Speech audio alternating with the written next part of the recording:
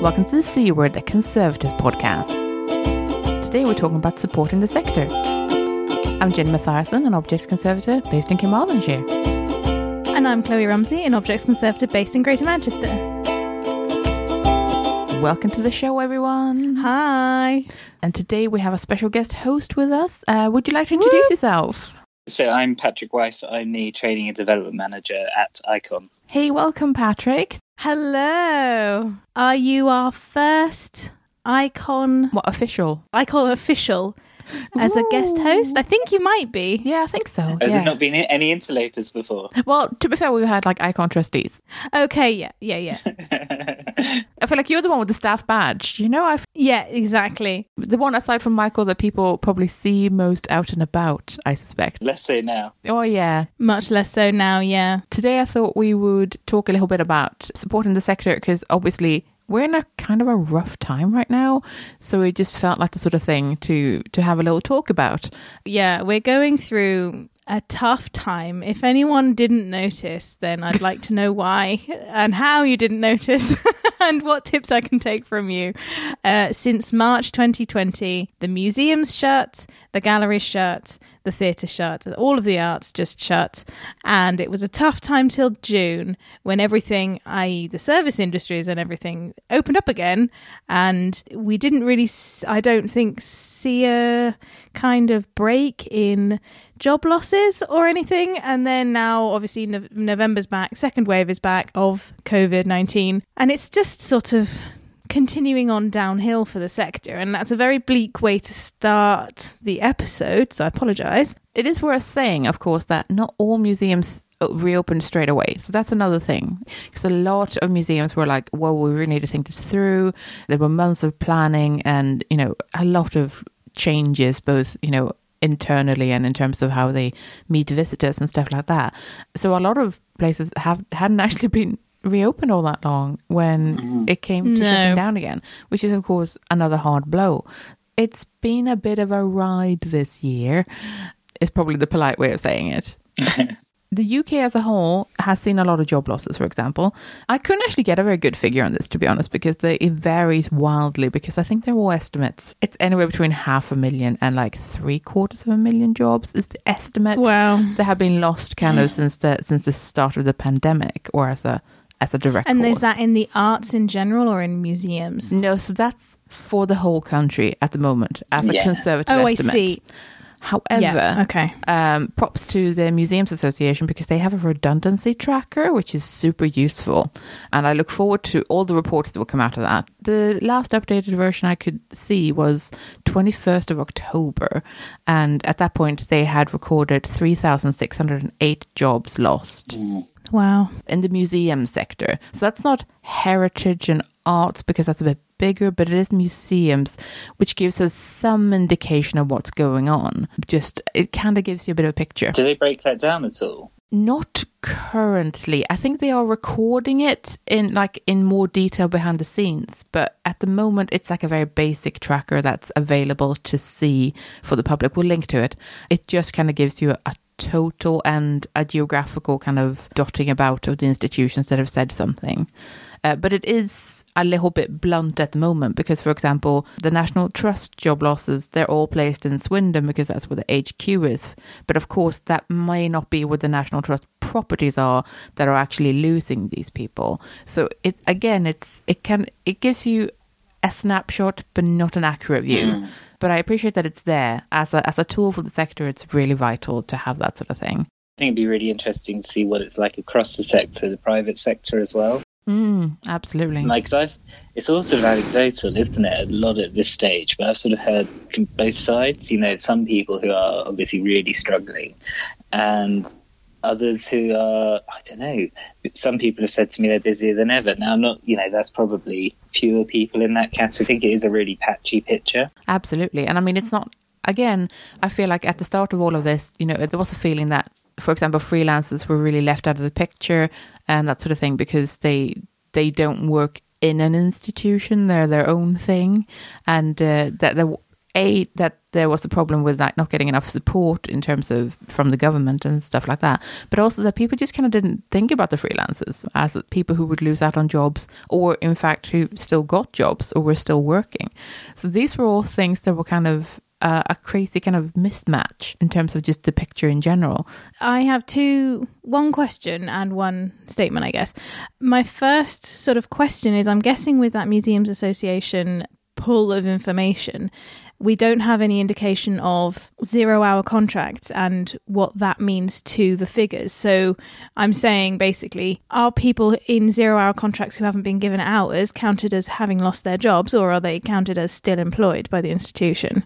Oh, I mean, 0-hour contracts, sometimes they're not even counted as employed. Well, they are by the government if they're trying to get through the unemployment figures. Oh, yeah. I think this varies, because what it said on the website when I checked was that this is as reported by the institution. So they're gathering this from either inside information, so if someone says we have redundancies coming up, here's the details, or it's press releases and that sort of thing, because there's been a lot of like tweets, for example.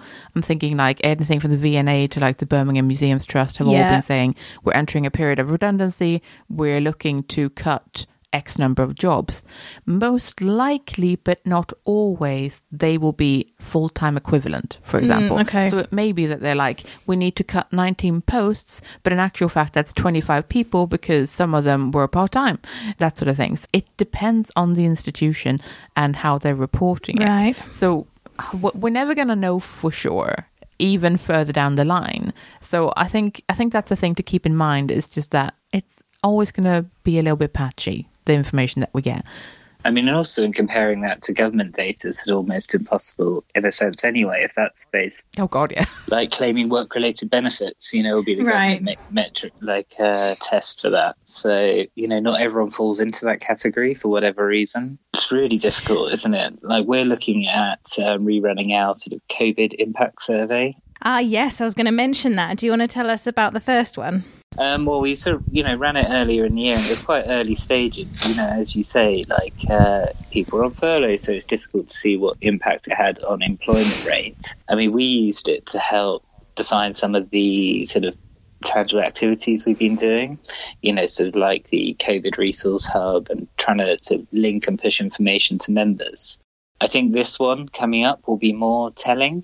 Even at this stage, even though we're in lockdown 2, we'll probably have more hard information to go on, I suspect, at this stage. Yeah, I suspect that's true. And I mean, a lot of things will have changed now because, I mean, for starters, in the first lockdown, I was in a job and now I'm trying to run my own business. Like, things have changed, in terms of, for a lot of people, I mean, I think the picture will be very different now. So I think that is worthwhile, and I really look forward to seeing that. So the freelance picture is so different anyway, as we were just saying, because even from a government point of view, it's been sort of vastly mismanaged, really. But so, for example, my studio is sort of it's half income generating, half museum based.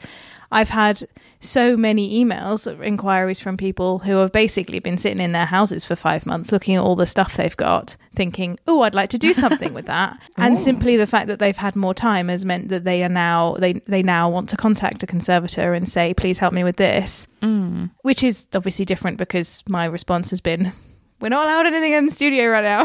Sorry. Please contact me in the new year. Hard. I mean, maybe it depends on the type of work and the type of studio. It's a bit speculative. I mean, it's a good point. But it's true that it will depend on what kind of work that you're doing, etc. I too have heard like kind of various kinds of things from people who are freelancing or working commercially, privately, rather than in a museum setting, for example. Not everyone is hit the same, and that's just true. Everyone is certainly impacted because this is, a global pandemic. Maybe things that are hit more are more things like future exhibitions. People aren't sure when things are opening and how much money they want to spend on it, because how much money are they going to make if they do ticket sales, etc. And all these sorts of things definitely play a role in the kind of work that conservators do for and in institutions, for example. I mean, it'd be interesting to see, whenever this does end, is there going to be a massive backlog of work that is a boon for the sector. I don't know. You sort of, again, anecdotally, sort of speaking to some people, hearing, when lockdown did start to ease originally, they were then suddenly given their next chunk of work. I can't imagine what it's like, in a sense. It's sort of feast and famine. That's a really good way of putting it, and I bet it depends very much on the institution and what they've decided to do, because I'm really lucky that my institution has said, basically, we're just pausing the program for a year and we're just going to carry on next year as though it's this year and pretend that 2020 didn't happen. That's good. So I've not got the backlog of all of the work I should have been doing in 2020 and all of the work I've got to do in 2021. I mean, but if you were getting your work from like small regional museums where, the budgets are, what position are they going to be in? Are some of them going to be there? In a sense, to give the work out, you sort of, maybe the nationals are always going to be there. They'll get through somehow, potentially. But if your main clients are small museums, that's going to be a bit harder. But as you say, there may in fact be people who are thinking about work that they want done and that they can somehow find money for through grants and stuff that suddenly they have the time to work on. You never know what this will bring. And it's not a case of it's going to be all sunshine and gold for everyone. It's more of it will bring good and bad, is what I'm saying. And I am curious to see where that will take us as a sector. I think it'd be interesting to see what the impacts on individuals are as well. Reflecting on, we talk about freelancers, but that's such a broad term in a sense. How people have set themselves up. So how have people been able to be resilient, those that have been? Has it come down to a decision they made 3 years ago when they decided to start doing some freelance work, to set themselves up as self-employed versus being employed by their own company? In a sense, because I think those that have set themselves up as limited companies or, that sort of business have been really badly hit, because they can't access any supports. They can take loans, but who can afford to take loans necessarily? I went on a bit of a rant to myself yesterday, and I don't know how much I know you did. I don't know anything about it other than I just remember seeing your message about I'm frothing at the mouth, and I'm like, what's happening? It's basically the I have a lot of rage about this situation that we should acknowledge and talk about the huge power the sector has in CPD and self-directed work. We've done so much as a sector to put stuff online, which we should talk about as a massive positive. But there's only so much that we can do when the people who are making the decisions about where jobs are and where the money is going are deciding that they want to, create redundancies in collections and front of house and things like that. I've got 4 or 5 pages here of just anger. I'm not going to go into it because it gets quite political, and you're definitely allowed to channel some anger into this. It's okay, because people out there will be people who feel angry, and feel disappointed. Like, no, everyone has to be super chipper about this. Like, it's a hard time. Okay, well, in that case, before we get to chipper, before we get to sort of self-powered, and before we get to the things that our supporting bodies can and are doing for us, I think I would like to acknowledge in that case that the anger that I personally, and probably lots of other people are feeling, is based on the fact that we are in this position where we are on a knife edge as a sector. And we've been on a knife edge for a good number of years now. And museums and cultural institutions have sort of limped along in this situation on the backs of the people who are overqualified and underpaid, basically. And these people, they make it work because we love it. And we've talked about this on the podcast a lot of times now, that it causes harm, but it also causes, we do it, we manage it. And now even the giant institutions, which has surprised me, even, the Tate and the V&A and everyone who you'd think would, they will weather as institutions, but they will jettison staff. Even they have to jettison staff. And so I'm angry at the government for putting us as a sector in this situation. Why are we thinking about profit? We shouldn't be thinking about profit necessarily. We are for the the good of humanity. Learning is for the good of the people. This is our heritage. This is other people's heritage. This is for the good of society.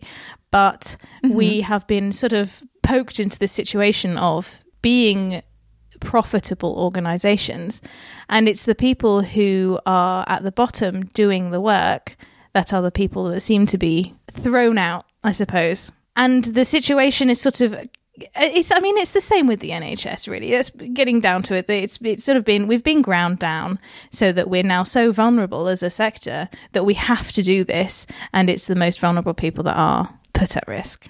That's a précis.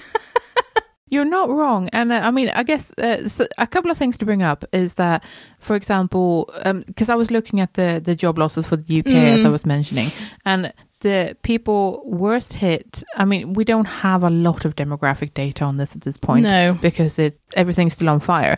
But we do know that people aged 16 to 24, for example, or people who are very early in their career are the people who are being basically laid off first. And that's obviously a huge problem. So that's all of our emerging professionals. There's all of the young blood that we need to keep the sector going because everyone's getting older.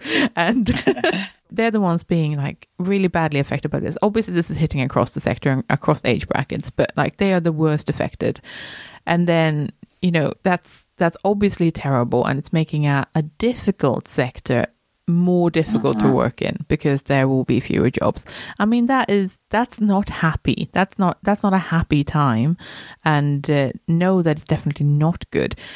The second thing I wanted to bring up was that there was an article on Museums Association about how a trade union in the UK called PCS and trade unions in Italy and France were calling for an overhaul of cultural policies. Ooh. Exactly for these reasons. Ooh. That essentially their call to action was that we can't keep doing this to our heritage sector where things are being privatized, monetized, and capitalism is God. And essentially that, it's not working. It isn't working. And they propose that access to your cultural heritage should become a human right, so that if it is, then that is enshrined in law that you must look after it in a way that currently it's a little bit optional. And I sympathize with things like local authorities who are having an awful time because they have all these things that they must provide because they are, those are the things that people definitely do need. Well, now they're until a couple of days ago, some of them were deciding that they were going to pay for school kids to eat during holidays. So there's do you want your nice gallery to be open, or do you want children to be able to eat over Christmas? Yeah, exactly. What a terrible kind of situation a lot of local authorities are in, for example, where they're like, well, it's either we look after the old and we can empty your bins or you can have a museum still. That's not okay, is it? Also, they shouldn't even have to make that choice. Like, it should just be that heritage is something that's looked after and valued, and it's not, it comes down to you can have your bins emptied or you can have a gallery. Like that's insanity. But yeah, so there were actually calls to action in the UK, Italy and France that this needs to change. And, that's good to see because that's the sort of thing that, we need to be thinking about. This sort of economic valuing of the heritage sector, I suppose it affects all things like in society, not just heritage sector. I remember in a previous life building up an economic model to justify building a park. Oh, wow. And green spaces have to meet that sort of same economic model of showing, the financial value they add to the local economy. It's crazy. Yeah, no, because it's between that or you build a fancy new Costa. That's what society is right now. Like that, everything is a cost, and that's a real problem. And we're not going to solve that in this episode, but we can at least recognize that this is a problem, that other people are recognizing it's a problem, and that this must be worked on, especially if we're going to have this green and sustainable reboot and future that we're all hoping for, because we've realized that society currently isn't really all that functional. So if we're going to go forward and look to the future, I think those are the sorts of things that we really need to be thinking about. Also save the planet, because that's definitely priority number one, but also save heritage because that's a good thing. Tough times need sort of tough attitudes in a way. And it's all very well, little me complaining at the government about how capitalism is bad. But, that attitude isn't going to help anyone unless we actually stage a revolution. Shh. I'm now on a list. Speaking of revolutions, something I've been really heartened to see how much talk there is about unions and transparency and employment and all this sorts of stuff that we are really taking seriously as a sector now, like how we're employing people, and like there is movement here in terms of people talking about things like being parts of unions, and people like, for example, having grassroots organizations like Fair Museum Jobs, that sort of thing. That these sorts of organizations are so important to kind of help anchor a bit more fairness into the way that we employ people and treat people and that sort of thing. And I think that is also part of the revolution, and I think that's like a small step in becoming a revolutionary can be to join a union. I say, having never been part of a union, which is very hypocritical of me, but there you go. I still think they're a really, really good thing to have, and I think they're a good concept. I mean, I think the thing with, unions, you've definitely seen some success even in the last couple of years with how people are working with them. I definitely think, it's a good thing, even for freelancers as well. I think there's a lot of benefits, not just people working directly for institutions that could consider unions. Negotiating sort of, freelancer day rates, is going to make a massive impact if there's enough people joining the unions to have the clout to do it, in a sense. Yeah, there's actually a really good thread about unions and why they're important. That was part of the Icon Twitter conference back in December 2019 that we'll pop a link to. So that was by Phil Parks and Jane Henderson, who talked about the impact that unions can have for conservators, for example. Now, their perspective was obviously quite university-based because, they are lecturers. But it was about how it is a useful concept and that it is worthwhile for conservators to explore, for example.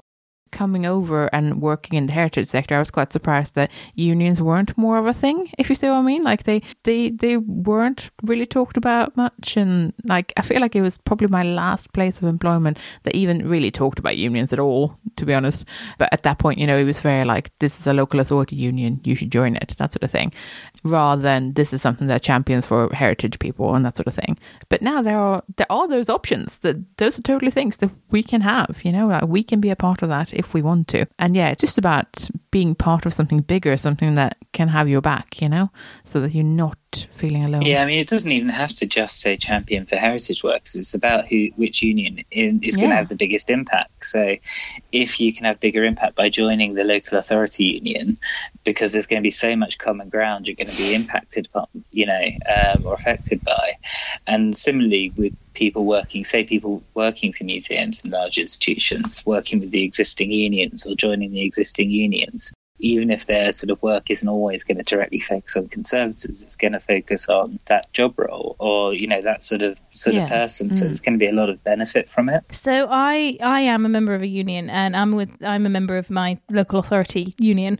If you know the museum that I work for, that's not a surprise, and we're all really hot on unions there.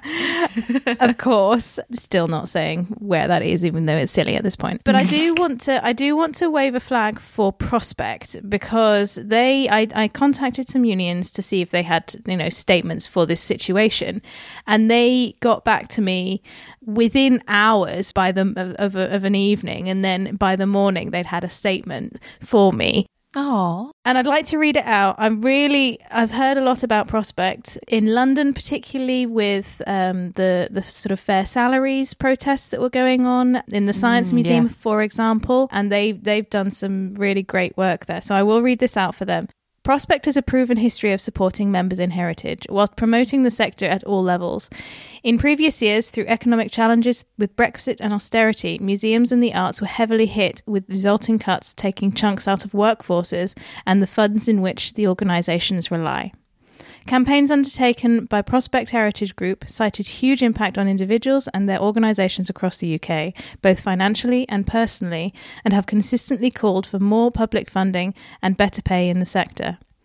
This was all pre-COVID. What we are now facing is unprecedented, and our previous challenges remain, with pandemic piling on additional pressure from all sides. Prospect is fighting harder than ever for members to protect them where possible and to support them through inevitable change where it is not. This has included pressing the government to provide replacement income for that lost through museum closures and persuading many employers to top up salaries to 100% during furlough. We have also campaigned Prospect/Bec2 for better government support for freelance workers. Closure of institutions, redundancy, mental health, finances, safety and equality are all top of the agenda. To protect members and the museums and galleries in which they work is essential, and the more members we have, the more able we are to do this. Our membership has been growing in existing areas, but members in museums and art organisations where we have not been previously represented have also been joining, as they realise that the union can have an impact on minimising job cuts and improving redundancy packages. We have evolved in the way we are dealing with this new crisis, and our digital reach out has been welcomed. We may not be face to face, but we always stand side by side.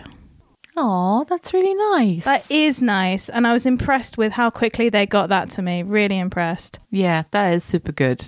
If it's something that you feel like you are happy to look into, do look into joining a union, that sort of thing. It's definitely an option for support at this tremendously troubling time. And something else that I wanted to mention actually was that fair museum jobs, which I mentioned earlier. I was hoping to talk to them, but they're very busy right now for a very good reason. And that's because the week of the 23rd of November, they're doing a Fair Museum Job Summit online. It's completely free. It's all online. It's the whole week of the 23rd of November. And there are loads of different panels on different topics. So if you feel like you want to join in, do. I'm on a couple of the panels, which is exciting.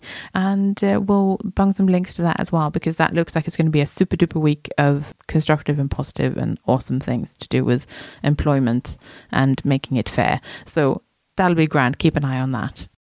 While we're on social media, I want to shout out Fair Museum Jobs because I love them, but also Shittish Museum on Instagram. Fair Museum Jobs and Shittish Museum on Instagram are the most of the places that I get information about redundancies and things that have been going on in the sector with people's jobs and stuff. So it's really, oh wow, I think it's fiery and really important. We'll pop some links to that as well, because it's good to highlight these sorts of things. Good shout. What sort of thing is Icon up to right now that kind of help the membership? I mean, I think there's been such a lot of work done by the groups in particular. We've all had to sort of look at how we do things differently. So, particularly around the CPD and training, we've had to look online and how we can make the most of things like that. And definitely with the fantastic work of the group, so the sort of Conservation Together at Home series. Phenomenal. I mean, it's been amazing. But you look at stuff like that and the impact, the numbers it's reaching is so much higher than we could have hoped for, in a sense. So there are sort of positive stories in that sense. Even with our lecture we had a couple of weeks ago, we had just under 600 people registered to attend.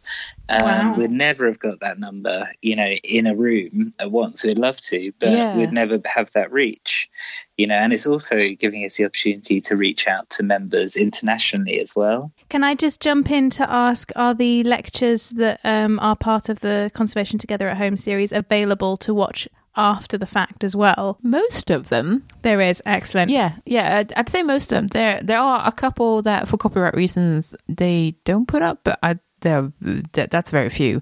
And I think it's only going to develop. The other groups are looking at what they can do as well, and making sure, this could be one of the sort of positive legacies in terms of, engaging people who can't get to things so easily, because it is expensive and time heavy to travel to to go to talks and presentations. So, I suppose that is a really positive outcome. Other than that, for us, it's all we can do is listen to our members, and respond to the concerns people are raising.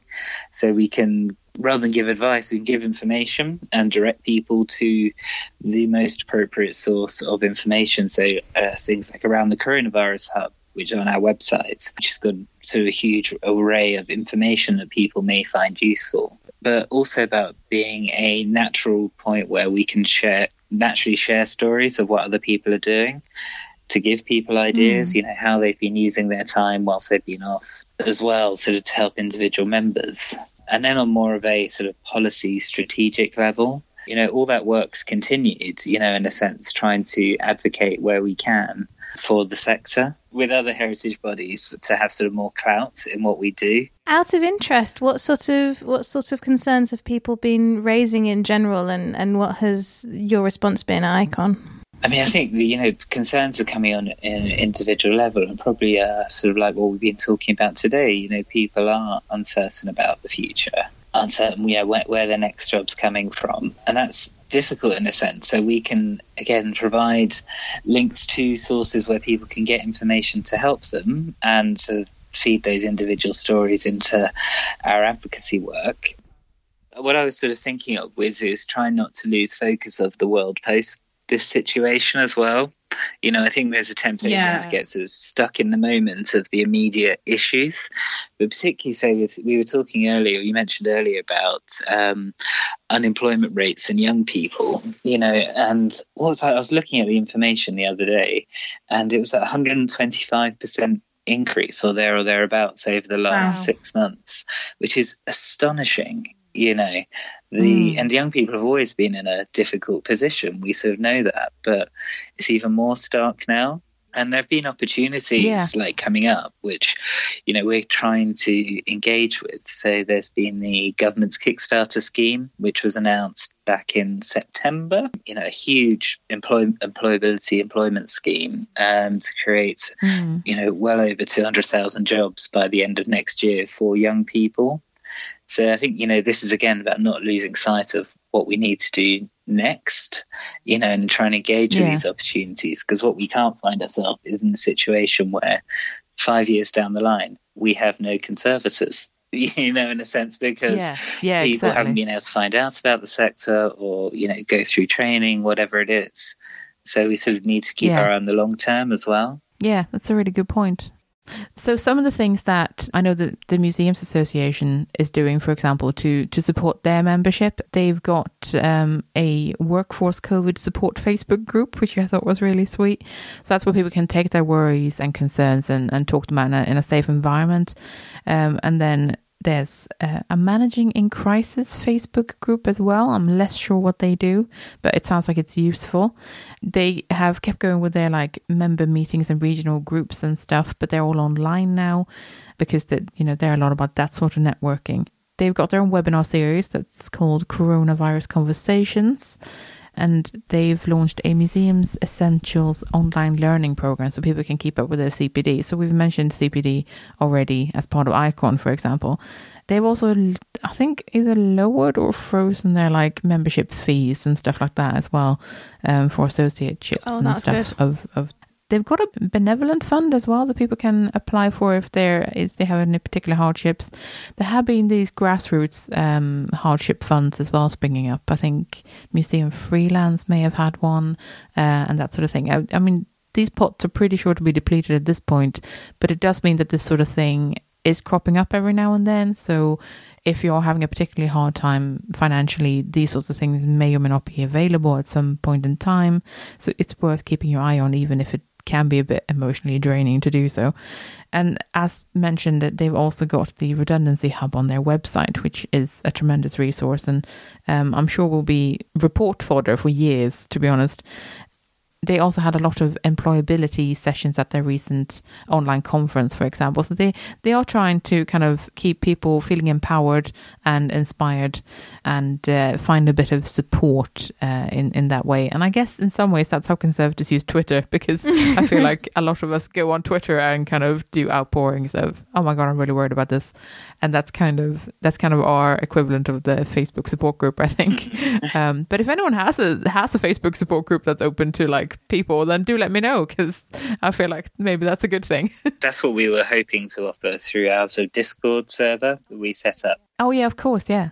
So on jobs, I want to come back to jobs and the funding, I suppose, side of things, because I'd like to know what it is that employers and professional bodies can do to encourage the actual creating of jobs and encourage the sort of channeling of funding, whether that's getting funding for a particular project or I suppose acknowledging and directing funding towards, for example, apprenticeships? There's a couple of different things there, aren't there?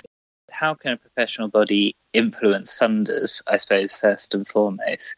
We do sort of advocate for the inclusion of conservation in as a requirement in grant funding, or to make sure the scope of projects or funding rather, which targets the arts sector in the most general sense, specifically refers to conservators or is open to conservators to apply for. So, that's one thing we can do on that sort of more strategic level. How we can influence accessing funding for jobs, well, I suppose what I would say is, looking at the broadest sort of funding to create jobs. So even if it's not directly supporting the heritage sector, one of my impressions, now it might not be 100% right, is that after that sort of initial slowdown in sort of grant funding being available and then a rush of quite targeted funding, some major funders having some of their big programs on hold, things are starting to open up again.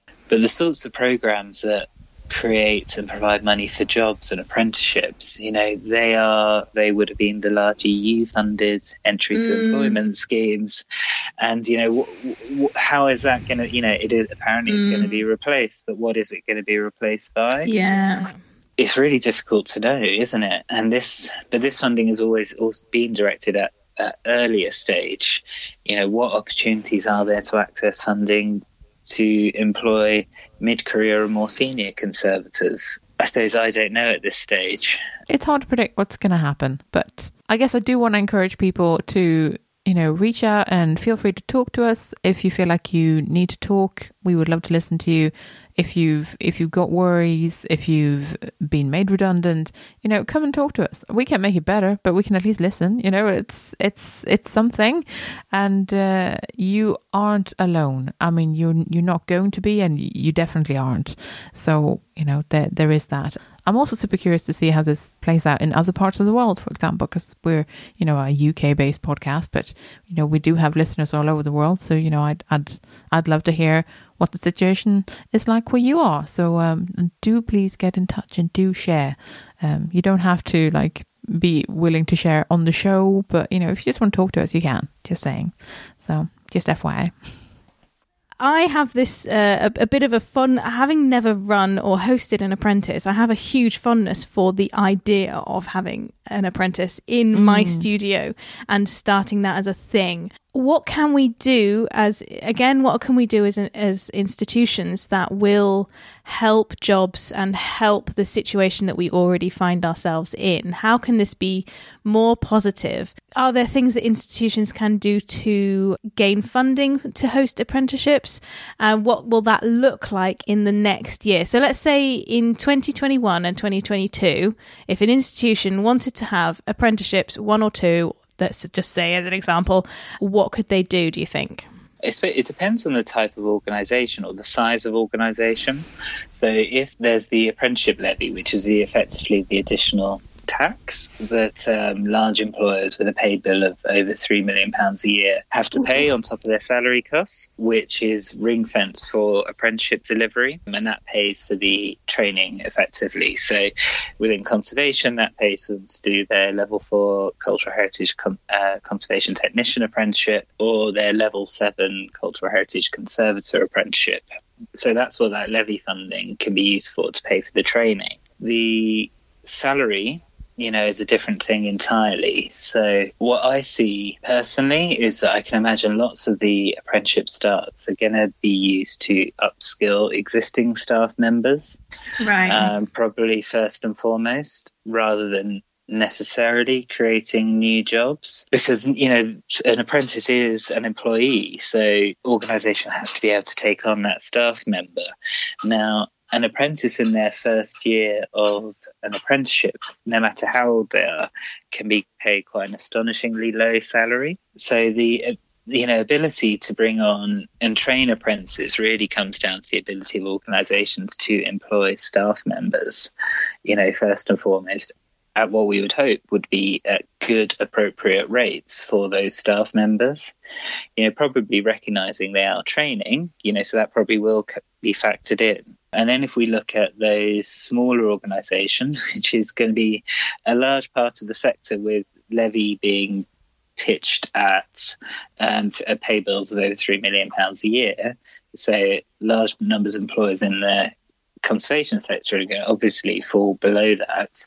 Employers there still have to take on the staff members, but pay 5% of the total training cost. So for the level 4 technician apprenticeship, that's about £450.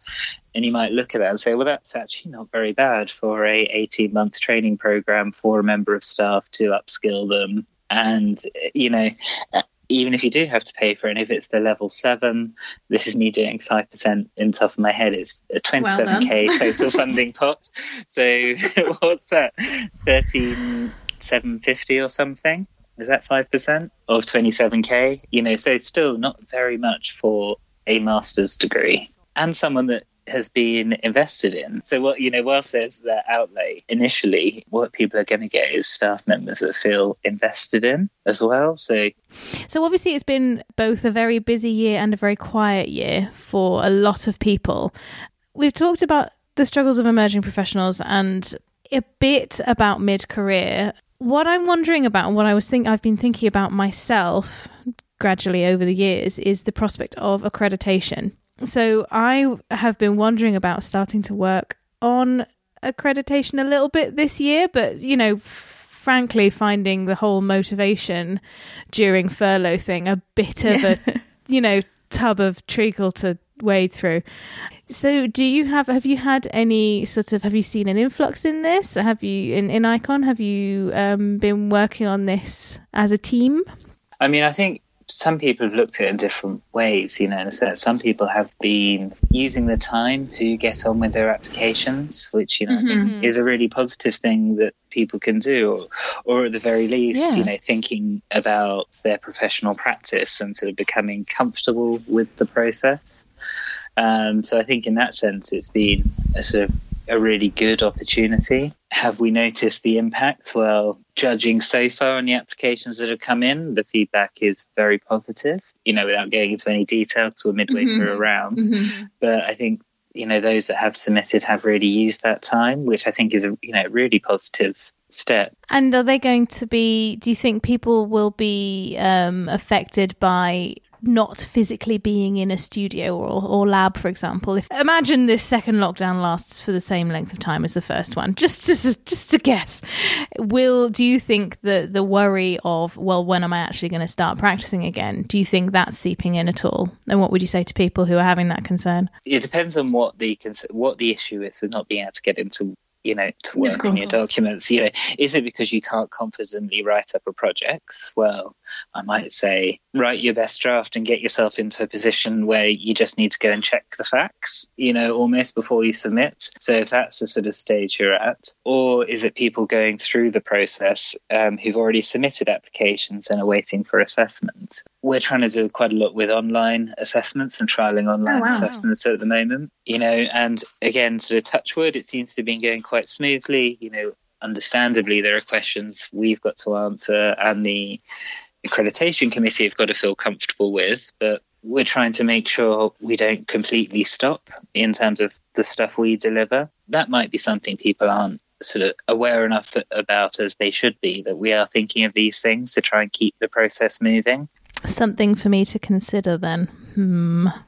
How do we build people's confidence? And I think what we can do is just continue sharing positive stories of what people have been doing, how people have gone through it. Don't you have some good examples of that have come through? The Icons blog, for example, I've seen a couple of good stories on there. So it's and we had Pathway Week this year, where we had 110 people registered over the week, which was fantastic in a sense. So there are lots of people. There's a community of people there, thinking about this stuff. And I think talking to each other, this was again going back to sort of making the most of some of these communities. talk to other people in the same position as you. And I have been very pleased to see that, there have been loads of lovely things shared about how people have been keeping up their CPD and that sort of thing, and things that they have been doing throughout lockdown 1 and now lockdown 2. It's been really nice to see, definitely the conservation webinars have helped a huge deal. People have been attending conferences, most recently the IIC conference, of course, and people have been really engaged online, which has been really nice to see. But even if you haven't been doing things online, there's been loads of ways that you can keep practicing, whether you keep your hand skills up to date and all sorts of things. And in fact, I would love if people could share stories of what they've been doing. That would be great, because I love hearing about the things that people have been doing to kind of stay in touch with their professional identity. It's been really nice to see. So do share if you feel like it. I would love that as well. And I would just like to acknowledge to all of those people who are listening to this lying on the sofa. Sometimes I can only lie on the sofa and knit in a day. So if that's what you need to do to conserve your emotional energy during this bloody time, then that's okay. Always conserve yourself first. You're important too, just so you know. Actually, just because someone's on furlough doesn't mean they've got nothing to do. You don't have time to educate your children and think about your own CPD the whole time. That's understandable. Quite. Just be kind to yourselves, guys. Just remember that.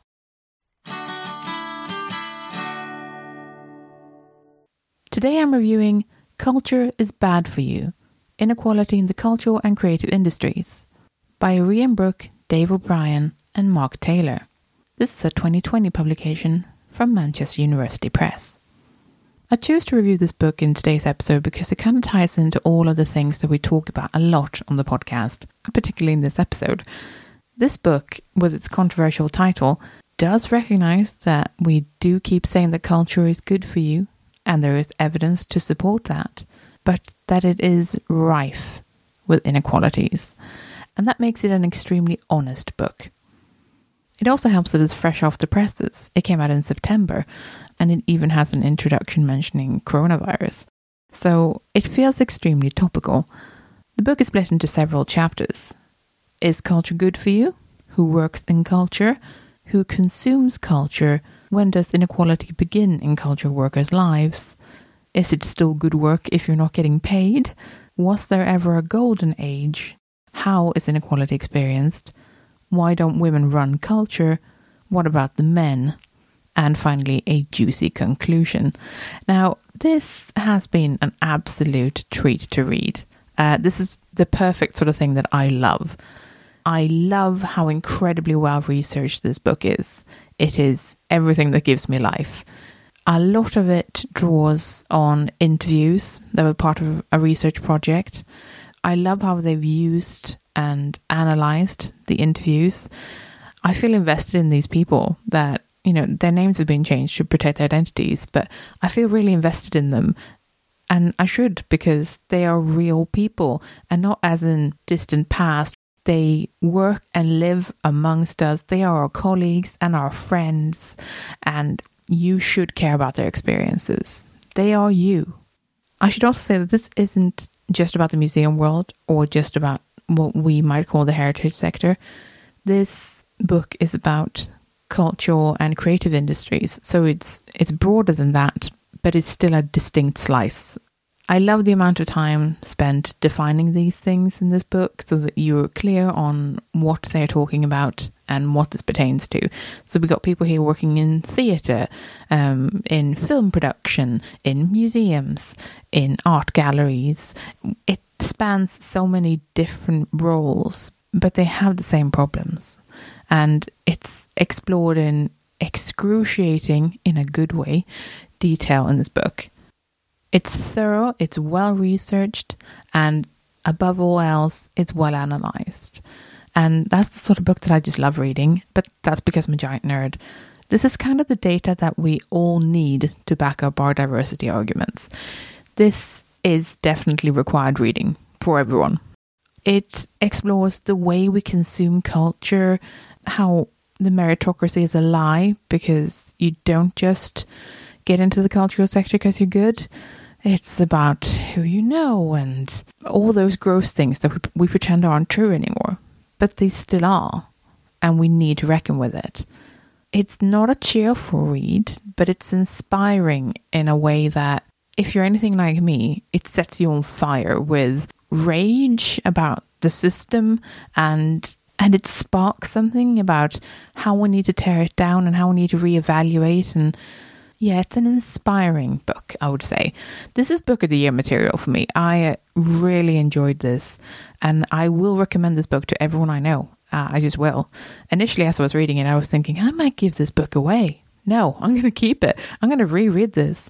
I'm going to revisit it. I hope that I'm going to see the world change, because if it doesn't, what is the point? You know, we keep saying that culture is for everyone, but if anything, this book highlights that we would like culture to be for everyone, but we've defined culture in a certain way, and we have made sure that only certain people consume it or work in it, and that needs to change. We're not as relevant as we think we are, and we need to wake up. It's gotten me really fired up. I love that about it. This is a book for making rebels. I hope, anyway. It's not often that I read like social sciences kind of books anymore, because that was more of a thing I did in my academic days as part of university and stuff like that. But you know what?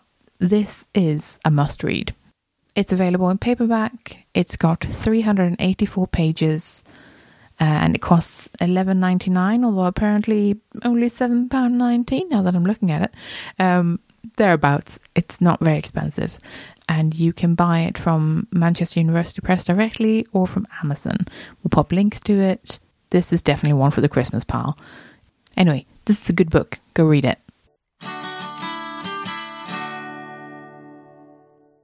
If you're enjoying the C Word and would like to support our work, then please consider becoming one of our patrons. For as little as $1 per month, you can help us keep our episodes online and more of them coming. Patreon helps us meet our regular costs for the show, and also to plan ahead so we know roughly how much of a monthly budget we've got. That's super helpful when you're trying to do something special, like buy a better microphone or save up to go to a special event. Your support also helps keep us free of advertisements. In return, our supporters get access to our archive of extended episodes, which you can only access on our Patreon page. Yeah, for that $1 a month, you get a little extra audio enjoyment. We've crunched the numbers, and it's about 10% extra content on a regular basis. Well, that's not bad for less than a cup of coffee, eh? If supporting us sounds like something you'd like to do, then head over to patreon.com/thecword and join our bunch of absolute champions. And a warm welcome to our latest patron, Gwen. Thanks so much for joining us. Thanks for listening. We're the C Word, and you'll be listening to Patrick Wife, Chloe Rumsey, and me, Jen Mathiasen. Join us next time for an episode about learning and teaching remotely. In the meantime, check out our website at thecword.show, tweet us at the C Word Podcast, or simply email us on thecwordpodcast@gmail.com. The intro and outro music is Spring by Didi Music, used under Creative Commons Attribution License. Additional music and sound effects by Callum Robertson. This has been a Wooden Dice production. I've hit record. Oh, good. So you got my little do-do-do-do-do. I did. Fantastic.